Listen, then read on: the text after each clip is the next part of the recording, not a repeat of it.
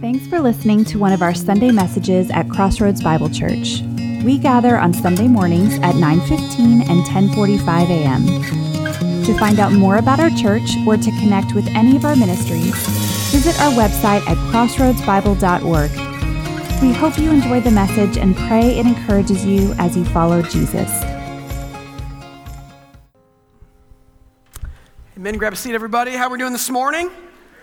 Good. I woke up today and it was 58 degrees in May in Texas, everybody. It is a good Mother's Day, but that is the best Mother's Day gift I can give my wife, so I'm done. All right? I think that was really good. If people say that the weather doesn't affect their mood, they've never lived in Texas in August. Okay? Welcome to Crossroads. My name is Charlie. I'm the senior pastor here. We're in the middle of a series on the idea that Jesus came and presented us with a greater version of the life that we know and live every day. And in Matthew 5 through 7, he starts talking about it. And he starts talking about the way they see life then. And he said, but you don't get it. I came to show you a new and better way. And it's not going to start one day. It starts right now. Let me show you what it looks like if my people come together and live into it. They're creating a culture right in the middle of this one. And so today, on Mother's Day, we're going to talk about anxiety, because I felt like that was a great topic to talk about on Mother's Day. And if you really get into it, at least the sphere of my life right now, and most people maybe in the flowerplex, I think families drive anxiety. What I mean by that is I think families increase our anxiety. I was reading a blog by a mom that went viral, and because I'm at the 8-month point with my kiddo, and sleep is really the only good and currency we have right now in this world, I oftentimes read about how to get my kid to sleep or to sleep more. And if you haven't done that in 5 or 10 or 20 years, it seems like every decision I make will end up scarring my child for good, okay? So this mom wrote this blog, and she was kind of fed up with it, and she kind of put together all the things she read, and she tongue-in-cheekly said this. I'll read bits of it. She said, you shouldn't sleep train at all. Before a year, before 6 months, or before 4 months. But if you wait too late, your baby will never be able to sleep without you. She said, put the baby in the nursery. Put the bed in your room. Put the baby in your bed. Co-sleeping is the best way to get to sleep, except that it can kill your baby. So never, ever do it. If your baby doesn't die, you'll need to bed share until college. Keep the room warm, but not too warm, right? She says you should start a routine and keep track of everything. Don't watch the clock. Put them on a schedule. Scheduling will make your life impossible because they will constantly be thrown off of it, and you will become a prisoner in your own home. Amen. And then finally, she's talking about different methods of sleep that she's reading about and getting conflicting advice on that's just causing her anxiety to rise. So there's a method called the cry it out method. I don't know if you know what that is. It's when you let your baby cry until they're tired, right? She said, using the cry it out method will make them think they've been abandoned and will be eaten by a lion shortly. It also causes brain damage. Not getting enough sleep will cause behavior and mental problems, so be sure to put them to sleep by any means necessary, especially the cry it out method, which is the most effective form of sleep training. Cry it out is cruel beyond belief, and the only thing that truly works because parents are a distraction, right? She ends by saying, sleep when the baby sleeps, clean when the baby cleans, don't worry, stress causes your baby stress, and a stressed baby won't sleep, yeah? It's this idea that there is anxiety riddled throughout our culture today. I know it. I feel it. I read all the books, and they seemingly say no matter what decision I make, it's going to be the wrong one long term. But it's not just a market that mothers or fathers or new parents have to deal with. I think anxiety is pervasive in our culture. Because whether you got an 8-month-old or an 8-year-old, you're wondering if he's ever going to learn to do the things his friends are doing, if he's ever going to clean up after himself, if he's always going to be this messy. When they're 18, you wonder if they can ever take care of themselves. When they move back in at 22, you wonder if they're ever going to leave again, you know? If you're a kid and you're growing up, you're wondering if you're like your friends, if you'll be smart enough, good enough, bright enough. They say right now that millennials are the most anxious group of all the groups alive today because they're paralyzed by fear of what's next, of choice. They're paralyzed by fear of if they're going to live into what people say they are. They're paralyzed by all the different pressures coming at them from parents and from society and from the world that tells them there won't be a world in 20 years because retirement's running out and Social Security and global warming, and this is only going one direction and it's down. Anxiety is extremely high. It's the currency, one of them, of our world today. And if you broaden it out, it's not just kids, it's not just parents, it's everybody, it's worldwide. In August 2018, Barnes & Noble, which is still the largest book retailer in the United States, they announced a huge surge in sales of books about anxiety. It was up 25% from 2017. The American Psychiatric Association ran a poll on 1,000 U.S. residents in 2017, and they found that nearly 2/3 were extremely or somewhat anxious about health and safety for themselves and their families, and more than 1/3 were anxious overall more than last year. And they said millennials was the worst generation.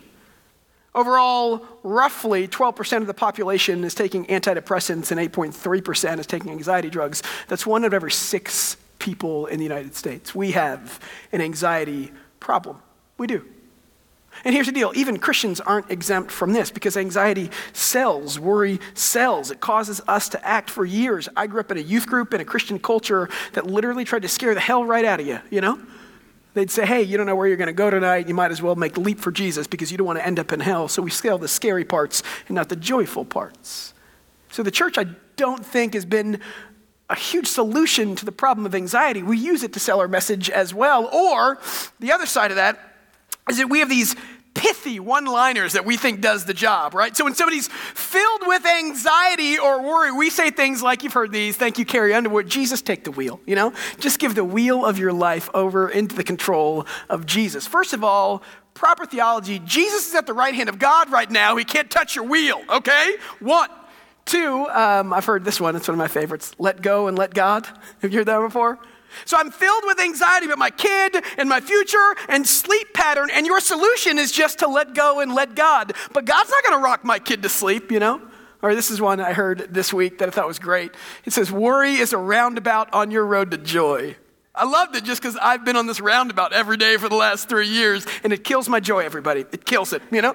It's real life application. It's the idea that maybe the church has either poor solutions, has joined the anxiety plague, or has pithy solutions to anxiety, to a rise in anxiety. And so today, as we walk through Matthew 6, Jesus hits on the idea of fear and anxiety and worry and trust. And we're going to talk about it a little bit because I think especially right now it makes sense in my world. Especially right now it makes sense in our culture. And I don't know if the way that the culture deals with it is really what Jesus meant when he said, I'm calling you into something different, something better, something greater. So before we go on, and I hope I haven't increased any fear or worry in somebody's life this morning, there's a joke, a phrase that I saw that I liked about fear. It said this, fear is like underwear. Everybody's putting it on every day and keeping it politely covered up, everybody, all right? So before we go on, we're going to pray together for a couple reasons. 1, we're going to pray because we believe 2 things on Sunday morning happen. 1, we know God and we experience God. And we know God because we open the scriptures and we read about him and we see his character. And when we do that, we know that we can never know the end of God because he's mightier and bigger and more majestic than me. And especially today, when I'm having a conversation about what scares me, I need to know that God sees bigger than what I can see because all I see is frightening. And so we're going to interact with the scriptures, and then we're going to experience God, and we do it through all the rhythms of our Sunday morning services. We had baby dedications in the first service. We worship together. We read together. God made us with a mind, will, and an emotion, and we put those things together, and we are a wholly formed follower of Jesus. So as we pray, I'm going to ask that you engage with us, because what we don't want is passive listeners. We want engaged learners this morning. So what I mean by that is when we open the scripture, I believe God does something in our souls. That it's not just my job to keep your attention, but as you read the scriptures, your job is to say, Holy Spirit, how are you forming my soul into the person and work of Jesus? So we do this together today. So I'm going to give you time to pray for you. I'm going to give you time to pray for me, that we leave this morning not more anxious, but hopefully less anxious than when we came in. All right? Let's pray together. God, I'm thankful for days like today that are celebratory, that we can celebrate the family structure and the amazing grace that you've given us of mothers in this world.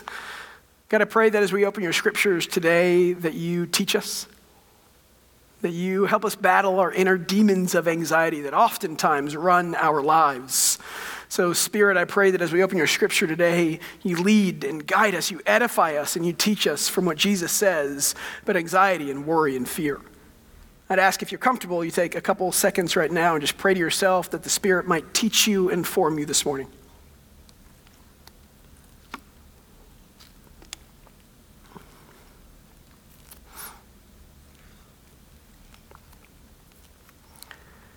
And I'd ask that you pray for me, that my words might be edifying, that my words might be an accurate representation of the character of the God that we serve and follow and worship.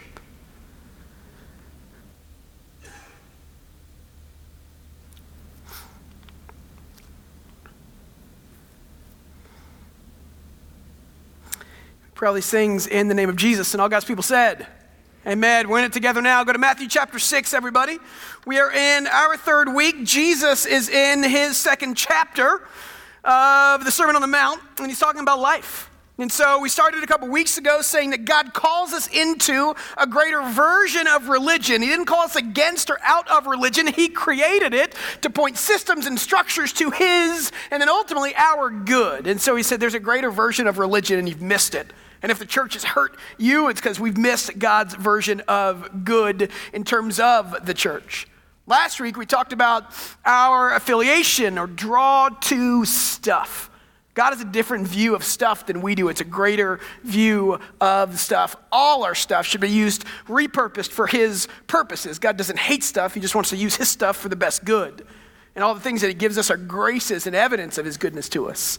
And so today, he starts in on a new section. In Matthew 6:25, it's building off of the section of their idea on stuff, their propensity to have, the things they think they need. And he starts off in verse 25 and he says, therefore, I tell you, do not worry. Fantastic, let's go home, everybody. Shut your Bibles. You got it, just stop. No, that's not where he stops. And before we keep going, we have to really parse some words. We have to break down some words because we see the word worry and we substitute, right or wrongfully so, several synonyms into that idea of worry. Because I've done it already this morning several times. We can say worry and we can say troubled and we can say anxiety and we can say fear. They all kind of mean the same thing in our language, but here worry means something different than maybe we use the words for, and it's important to note that. So when it says worry in our text here today, literally the word means to be overburdened with care, troubled to the point of control. It's different than fear. And we have to differentiate those two things. Max Lucado is a Christian author, and I like what he says about fear. He said, fear at its center is a perceived loss of control. Fear at its center is a perceived loss of control. I'm afraid of what I can't control. And that's true for all of us. It's why I'm terrified of snakes, because I cannot control snakes, because their one job in my mind is to kill me. And they might be looking over here, but they're a quarter second away from contorting their slippery, slithering little bodies to come at me. I hate snakes. I was mowing the lawn the other day and I ran over one and I jumped for joy. I'm sorry, right? I'm terrified of snakes because I can't control them. I'm not afraid of puppies, you know? We are afraid of what we can't control. When we lose control, it shows our fears. Fear, in some senses, isn't necessarily bad. So when he says, don't worry, we can't substitute in fear, because fear helps, in one sense, keep us alive. If I see a snake on the ground, I'm running the other direction, God is good, I'm still able to say that. 2, I think fear shows us, it reveals what we care about. So I'm afraid of things that I can't control about my family, the people that I care about. Before I got married and had a kid, I didn't think too much about the future, and I wanted to live, but if I died, I died. Now that I have a wife and a kid, my idea of fear has changed. I feel it more. I'm afraid of things that I care about. And for you, that could be your family or your retirement or fill in the blank, your house appreciating, I don't know. But I'm afraid of the things that I care about. And that's not necessarily bad. That shows us that we care. Because if you weren't afraid, if you didn't fear something bad happening to the things you care about, I'd probably say you don't care at all. And so he's saying, hey, fear is a loss of control. It shows us what we care about. Ultimately, fear, what it does is it's us recognizing that we need help. It's us recognizing there are things that are bigger than us. I had a friend of mine I was talking to this week, and throughout this week there were some massive thunderstorms. And I met and had lunch with him, and he's got a 4-year-old, and he said, I was laying asleep in bed, and I'm sleeping, and all of a sudden you could feel something right here, you know? He said, I'm laying down, and something's right there, and I open my eyes, and my 4-year-old daughters are staring at me. And I said, oh my gosh, I'm not quite there yet. He said, it's coming for you, you know? And he said, hey, do you want to jump in bed with me? Because she was scared of the thunderstorms, and she's still in this beautiful place where she thinks her dad can control that, you know? And what fear does is it shows us, it reveals in us those things which we can't control. That's why in Proverbs 9 it says, the fear of the Lord is the beginning of wisdom. Fear is a grace of God. Fear, if controlled properly, fear, if seen from the proper light, shows us what we care about. It helps us live, and it shows us and reminds us that God is bigger than we are and we need God. Fear isn't bad. What the scripture's talking about isn't necessarily fear. What our scripture's talking about when it says, do not worry, is an overburdening care. What scripture's talking about is a fear that controls our lives. Fear, then, is an appropriate concern for what we can't control. Anxiety, which is more attuned to the word used in the scriptures, is uncontrolled and unchecked fear that overwhelms and takes control of our lives. There's a difference. Because here's the problem. If you have that Christian t-shirt that just says no fear, and you think that as a Christian you should never fear, but fear is okay. It shows us that we can't control everything. It shows us what we care about. Every time we fear, if the Bible says do not fear, we're failing. And I don't think that's what the scripture's saying.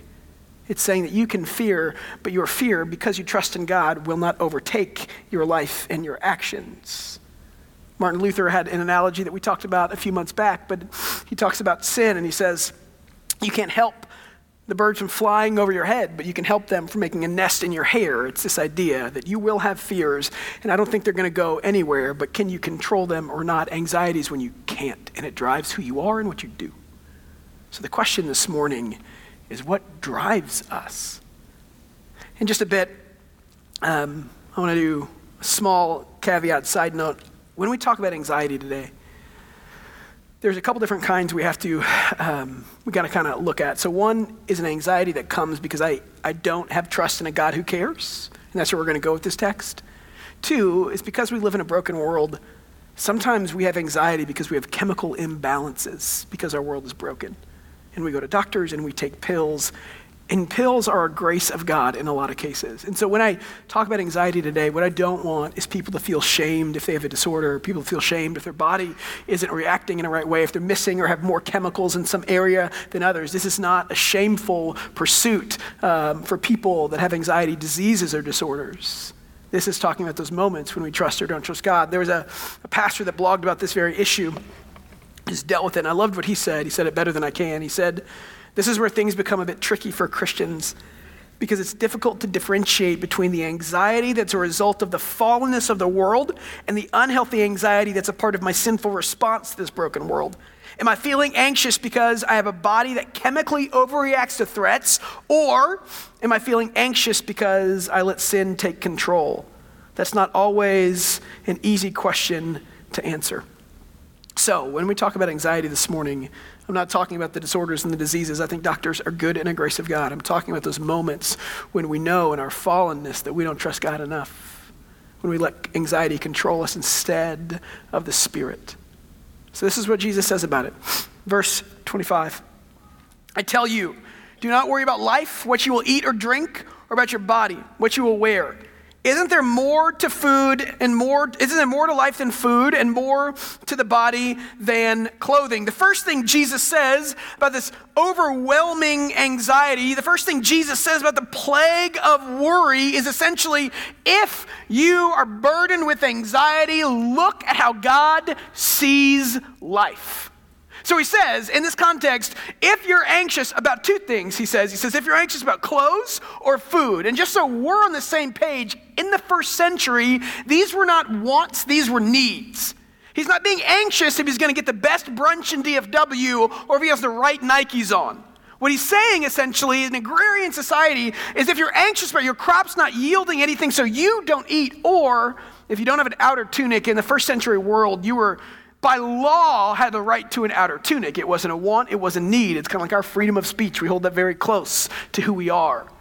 And so when he's approaching these two conversations with the people sitting on the hill, he's not approaching them and saying, hey, don't worry about the things you want. He's saying it's deeper and more close to you than that. Let's talk about the things that you feel like you need. You think you need these things, but I'm telling you the things that you think you need, there's more to life than them, even though you think you need them. What God's saying essentially is if you have his perspective, what you think matters doesn't matter as much as you think. And it's a hard one to wrap our heads around sometimes, but I know it's true because I see myself from when I was a kid to where I am now. I remember my best good as a kid, like my best good was sports, always sports. I remember the first time, I think I was in second or fourth grade, we had a basketball team that stayed together for years and years and years, and we lost in a championship game, and it's the first real defeat that I can remember. I wept all the way home, because I couldn't imagine a worse fate. And then I remember my senior year in high school when we got kicked out of the playoffs and we lost and basketball. It was over for me because 5'9" white guy doesn't scream D1, everybody. I remember I wept all the way home. That's when I was a kid.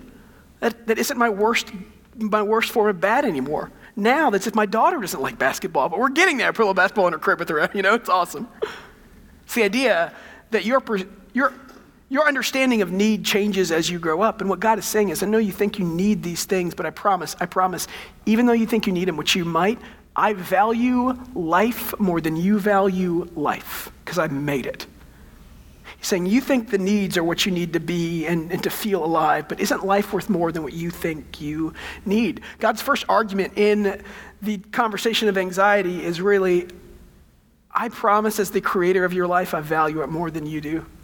I promise. So even though you think you know what you need, I promise I care more than you do. He says, let me prove it to you. And he uses two parallel arguments in verse 26 and 28. It's an argument a superiori, which means literally from the lesser to the greater. It's a common form of argument in the first century rabbinical culture and in Greek philosophy. He's going to start with something small and say, if I care about something small, I clearly care about something big. The first one is in verse 26. Look at the birds of the sky. And then he shifts and says, okay, look at the flowers of the field and how they grow. And he uses those two things and he says, aren't you more valuable than those two things? So one of my favorite examples of this kind of argument is actually Van Halen.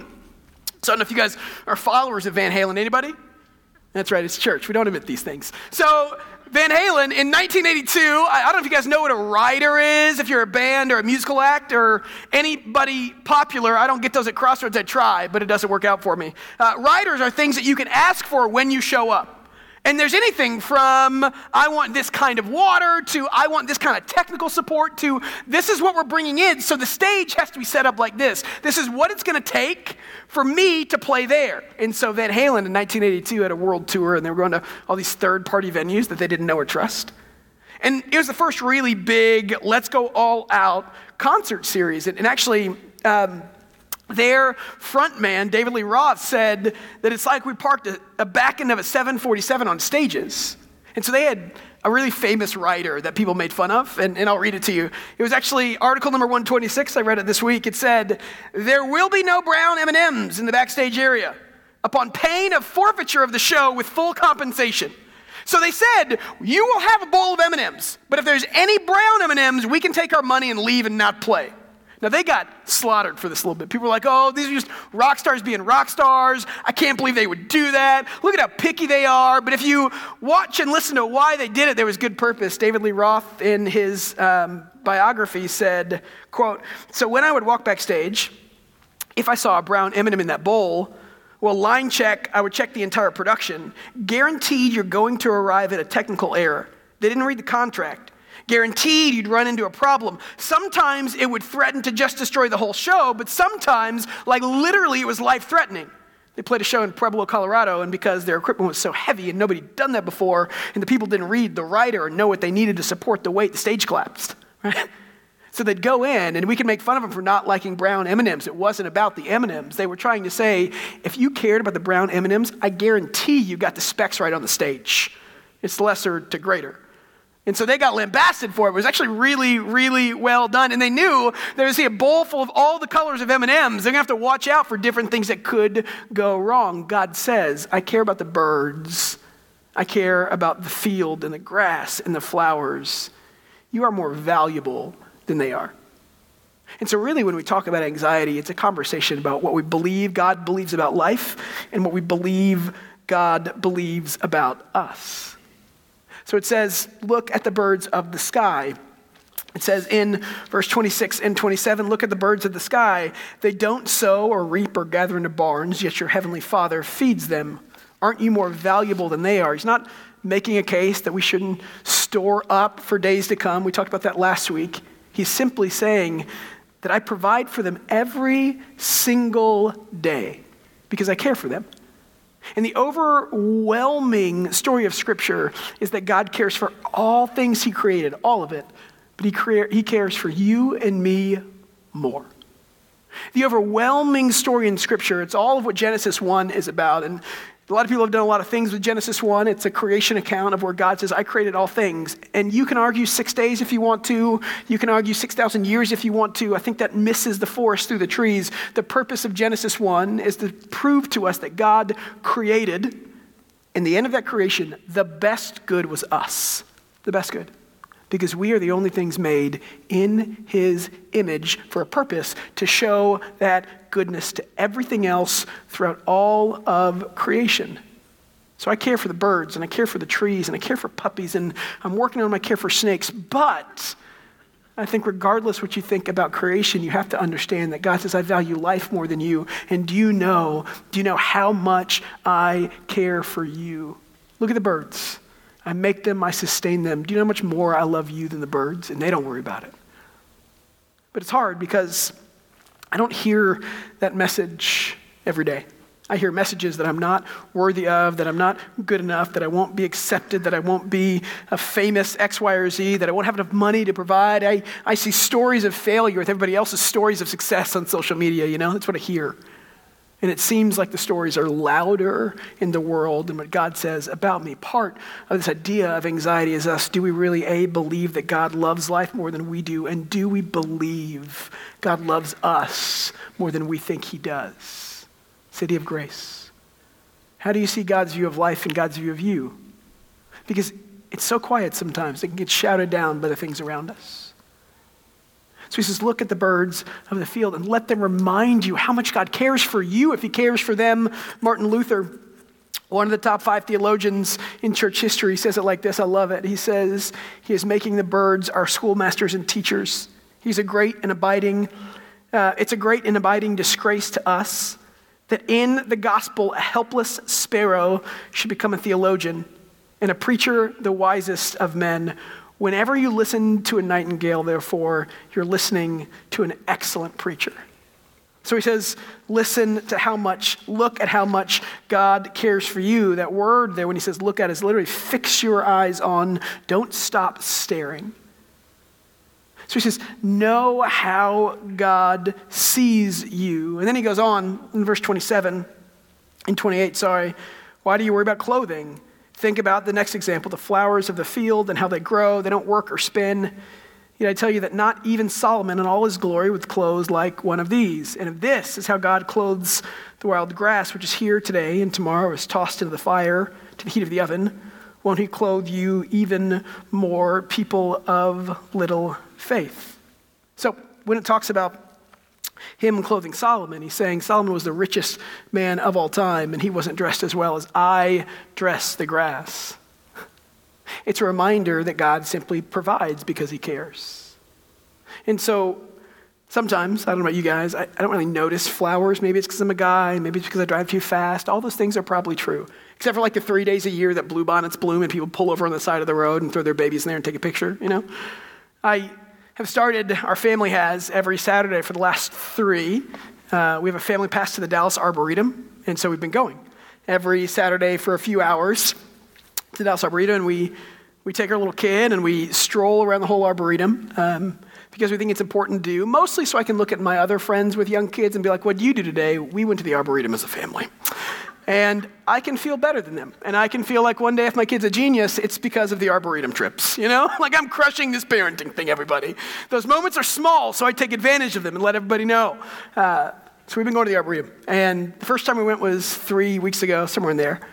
And it was kind of busy, and we'd never been before as a family, and so we're worried about the kid, and she's in like a bigger stroller now that doesn't lock her in so she can like move around a little bit, and we're walking, and there's people everywhere. And we're just trying to do our loop, just so we could say, yeah, went to the Arboretum. It was amazing. Everything everybody says, And then we went back the next week, and it was less busy.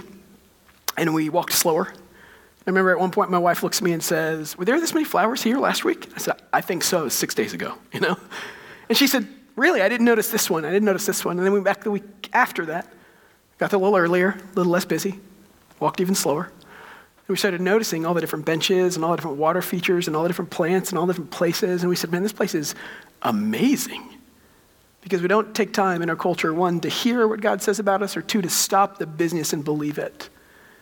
And so we walked around and we noticed, look at this flower and this flower and this flower and this flower. And we said, man, we have got some work to do on our landscaping.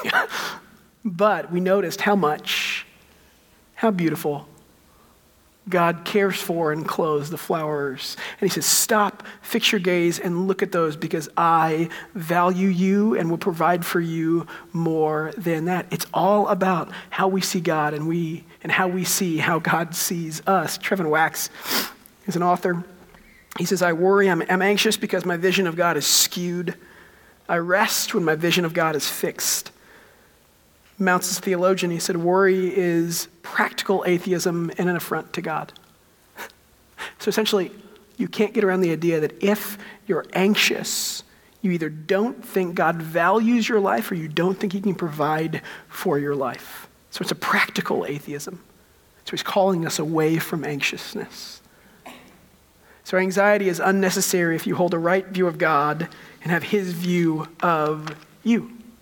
Speaking against it. Now let's pause just for a sec, because if you're anything like me, you're sitting there saying, yeah, Charlie, it's all well and good, but bad things happen and God doesn't stop it.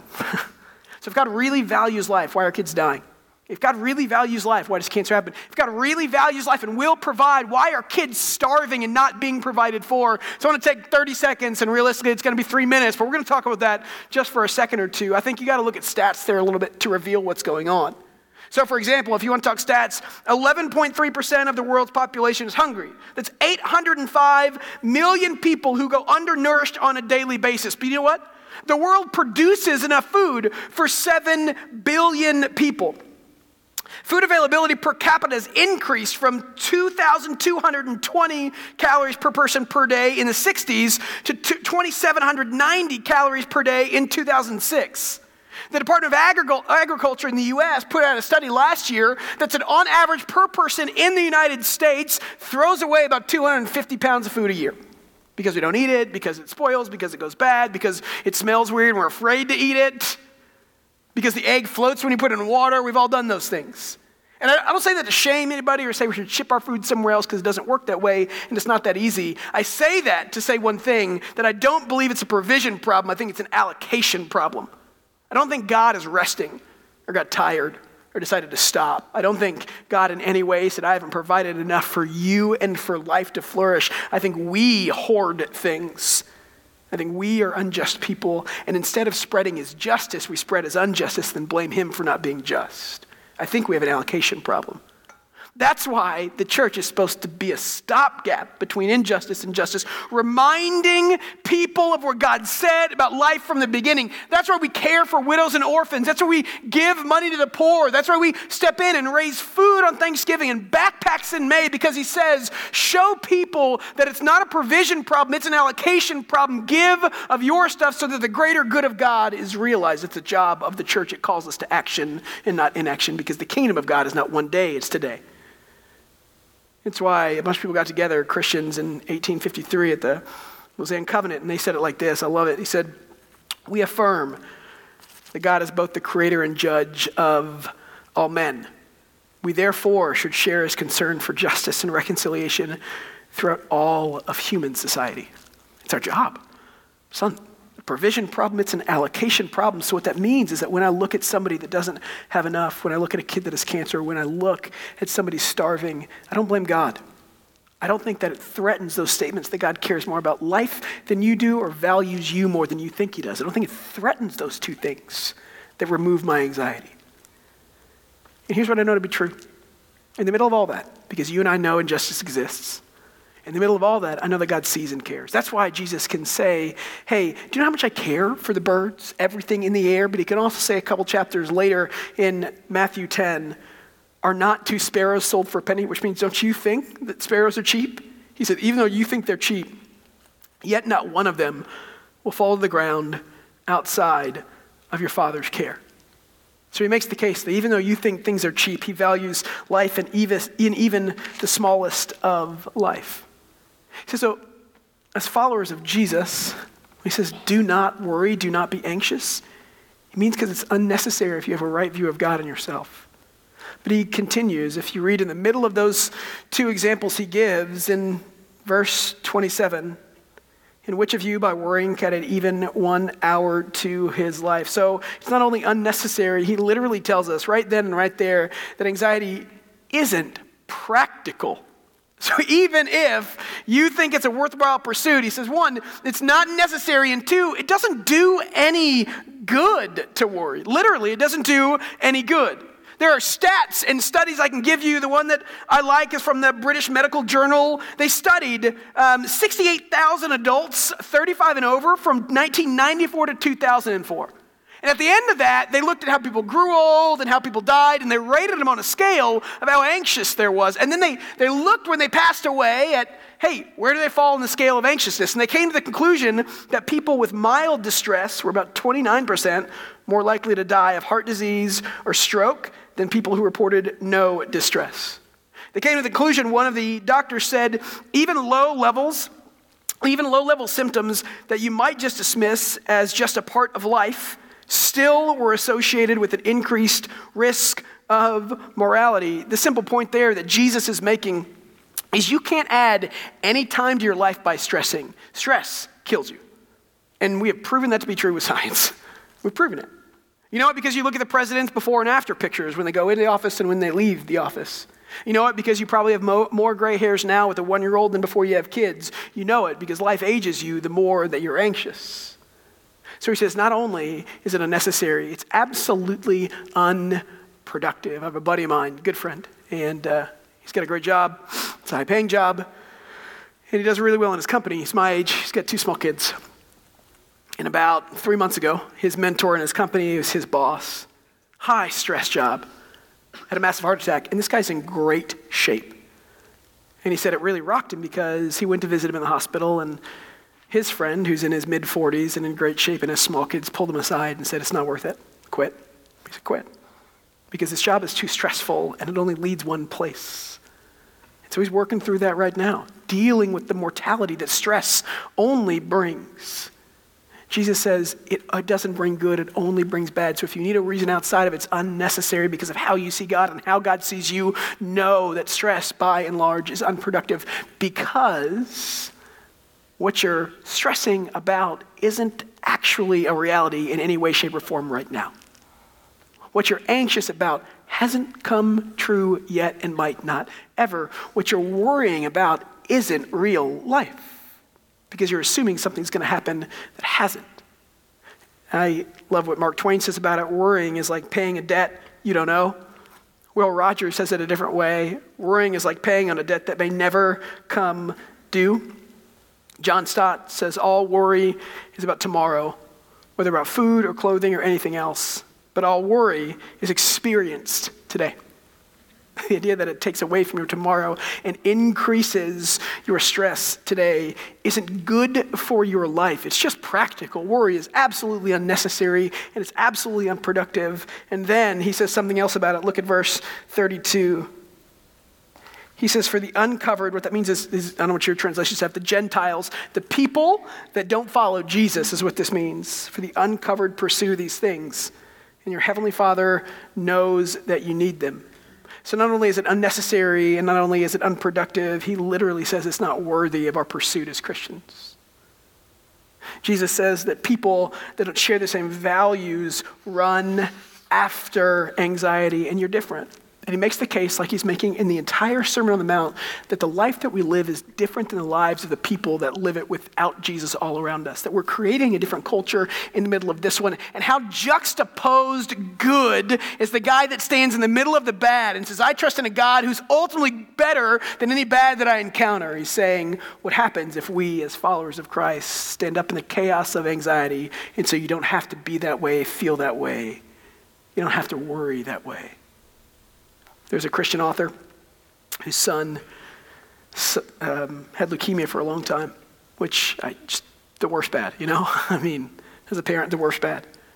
And he wrote a blog about it, and he said, I love what he said. He said, when we live with a lack of anxiety about the future, even in those tightrope kind of times, we communicate the truth that our God is indeed worthy of our trust. We don't fret over the future because he holds it in his hands. We don't wring our hands and worry because we know he's charting the course. That sort of confidence invites others into it. So anxiety is unnecessary, it's unworthy, it's unproductive. But ultimately we come back to the fact that we live in a culture where anxiety drives most things that we do. We look around the corner and it's there. So Jesus says, if you want to move away from focusing on, from being anxious, here's what you do. Look at verse 33. But above all, pursue his kingdom and his righteousness, and all these things will be given to you. This verse you've probably heard before. It's on coffee mugs. It is popular. It's popular with prosperity gospel because they say, look, if you pursue God, he's going to give you all the stuff that you want. And that's not what he's saying in context with materialism, with anti-materialism. He's literally saying it's not about stuff. It's people that use it to prove that God wants to give you stuff, doesn't know how to read the therefores before this text. He says that if you pursue singularly God's kingdom and the actions that come from, the rhythm that come from following his kingdom, if you pursue those things and you be free from anxiety, the fear and the entrapment of anxiety will leave you as you don't focus on it anymore. It's the idea that he's saying that what you have to do is focus on God's kingdom, and as you focus on the right thing, it shapes right action. Because sometimes I am driven mad by all the books I read on how I'm going to be a good parent or a bad parent. I'm driven mad on the outcomes of things that might or might not be true when my kid gets older, when my marriage grows, at this church, whatever it does, what it does. And I sit there sometimes and it feels like the weight of anxiety is all around me, and I need to reset and remember that's not what God says about it. He challenges and calls me to a different perspective. There's a basketball player I follow, his name's Damian Lillard. He's fantastic, and he plays for the Portland Trailblazers. They play a game 7 tonight against the Denver Nuggets. And a couple years ago, he had a conversation with the media, and it went viral, and I loved it. Because if you're like me and you love sports oftentimes becomes something of its own that you live and die by. You know, that's why I won't watch Cowboys games with other people, because I can't let them see me like that. It's embarrassing, okay? And I care way too much about it. I'm working on it, but I care way too much about it. And so they asked him about pressure. You have 50,000 people in an arena staring at you, and you have all these hopes and fears and dreams of glory of this entire city on you, and it can feel like there's so much pressure. And they asked him, hey, what about the pressure of you performing at your job? And he said, I love this pressure. He said, nah, fam, this is just playing ball. He said, pressure is the homeless man who doesn't know where his next meal is coming from. Pressure is the single mom who's trying to scuffle and pay her rent. We get paid a lot of money to play a game, he went on. Don't get me wrong, there are challenges, but to call it pressure is almost an insult to regular people.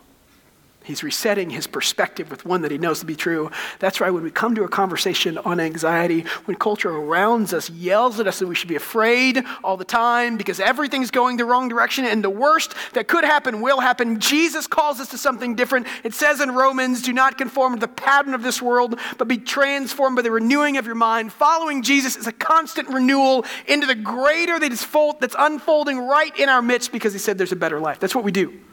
And so when you feel anxiety close in, we remember that anxiety is unnecessary if we know God and know how much he values life and how much he values us. It's unproductive because it doesn't do anything, and ultimately it's not worthy of our calling as followers of Jesus. He's saying reset your gaze and remember how much God cares for you, values you, knows you. So anxiety is unnecessary, it's unproductive, it's unworthy. And finally, here's the one that's not like the other. Anxiety robs us of life. That's just it. It leads to one place. It robs us of life.